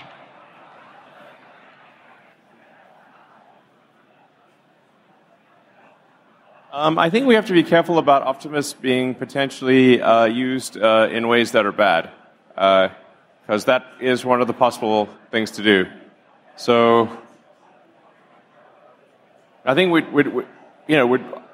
provide Optimus where you can provide instructions to Optimus, but where those instructions are, governed by some laws of robotics that you cannot overcome. So, not doing harm to others, and you would have, I think, probably quite a few safety-related things with Optimus. Yeah. Yeah, I am convinced that AI is not going to evolve and want to kill us. I don't think that's going to happen. I don't think it's going to evolve on its own and become sentient and be like, oh, I'm going to kill all the humans now. I don't think that's going to happen. I do think that somebody will, program something that is designed to bring chaos and kill people and could possibly, end the world as we know it or kill all the people. I do think that that's a possibility, but I think it's going to be purposely planned and not just by, AI evolving. I don't think that's going to happen. But yeah, I understand Elon's concern in this situation. Our next clip and our final clip is, what are some of the other issues with autopilot that you're currently working on? And this is a good answer, so let's listen. Hi, Elon. I have two questions. So both to the autopilot team. So the thing is, I have been following your progress for the past few years. So today you have made changes on the lane detection. You said that previously you were doing instant semantic segmentation. Now you guys have built transformer models for building the lanes. So what are some other common challenges which you guys are facing right now, which you are solving in future as a curious engineer, so that we as a researcher can start working on those? And the second question is I'm really curious about the data engine. You guys have told a case where the car is stopped. So how are you finding cases which is very much similar to that from the data which you have? So little bit more on the data engine would be great. So that's it. Okay. I'll answer the first question using occupancy network as an example. So what you saw in the presentation did not exist a year ago. So we only spent 1 year amount of time. We actually shipped more than 12 occupancy network. And to have one foundation model actually to represent the entire physical world around everywhere and in all weather conditions is actually really, really challenging. So only over a year ago, we're kind of like driving a 2D where if there's a wall and if there's a curve, we kind of represent with the same static edge, which is obviously, not ideal, right? There's a big difference between a curb and a wall. When you drive, you make different choices, right? So after we realized that we have to go to 3D, we have to basically rethink the entire problem and think about how we address that. So this will be like one example of challenges we have conquered in the past year. Yeah, to answer the question about how we actually source examples of the tricky stopped cars, there's a few ways to go about this, but 2 examples are: one, we can trigger for disagreements within our signals. So let's say that parked bit flickers between parked and driving, we'll trigger that back. And the second is we can leverage more of the shadow mode logic. So if the customer ignores the car, but we think we should stop for it, we'll get that data back too. So these are just different, various trigger logic that allows us to get those data campaigns back. Hi. Sorry, go ahead. Thank you for the amazing presentation. Thanks so much. So there are a lot of companies that are focusing on the AGI problem. And one of the reasons why it's such a hard problem is because the problem itself is so hard to define. Several companies have several different definitions. They focus on different things. So how is Tesla defining the AGI problem? And what are you focusing on specifically? Well, we're not actually specifically focused on AGI. I'm simply saying that AGI seems likely to be an emergent property of what we're doing. Because we're creating all these autonomous cars and autonomous humanoids that are actually with a truly gigantic data stream that's coming in and being processed. It's by far the most amount of real-world data, and data you can't get by just searching the internet, because you have to be out there in the world and interacting with people and interacting with the roads and just, Earth is a big place. And reality is messy and complicated. So I think it's sort of like it just seems likely to be an emergent property of if you've got, tens or hundreds of millions of autonomous vehicles and maybe even a comparable number of humanoids, maybe more than that on the humanoid front. Well, that's just the most amount of data. And if that video is being processed, it just seems likely that, the cars will definitely get way better than human drivers, and the humanoid robots will become increasingly indistinguishable from humans, perhaps. And so then, like I said, you have this emergent property of AGI. And arguably, humans collectively are sort of a superintelligence as well, especially as we improve the data rate between humans. I mean, the thing that seemed to me way back in the early days of the internet was the internet was like humanity acquiring a nervous system, where now all of a sudden any one element of humanity could know all of the knowledge of humans by connecting to the internet, almost all the knowledge, or certainly a huge part of it.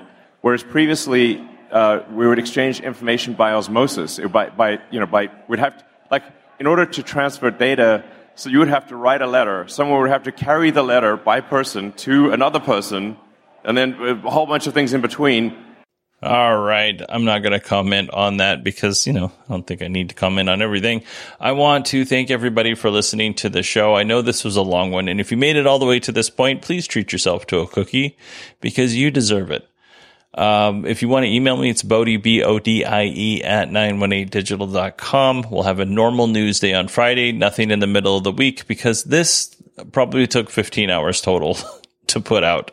I started recording at 9 o'clock on a Sunday night, and it is now 12:01 on Monday morning. If you want to chat about this or anything else, you can always email me. It's Bodie, BODIE at 918digital.com. You can find me on Twitter at 918digital. And I hope everybody has a wonderful day. I'm going to get out of here before this podcast reaches 2 hours.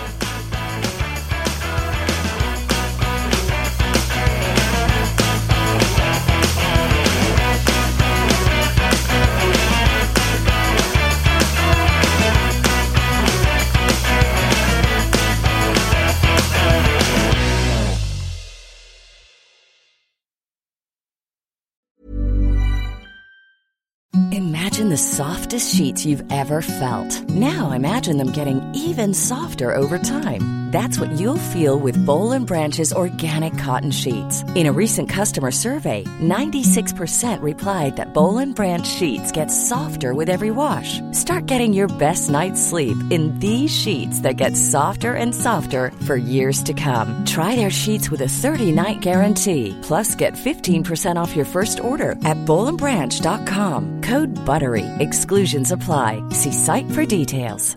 Even when we're on a budget, we still deserve nice things. Quince is a place to scoop up stunning high-end goods for 50 to 80% less than similar brands. They have buttery soft cashmere sweaters starting at $50, luxurious Italian leather bags, and so much more. Plus, Quince only works with factories that use safe, ethical, and responsible manufacturing. Get the high-end goods you'll love without the high price tag with Quince. Go to quince.com/style for free shipping and 365-day returns.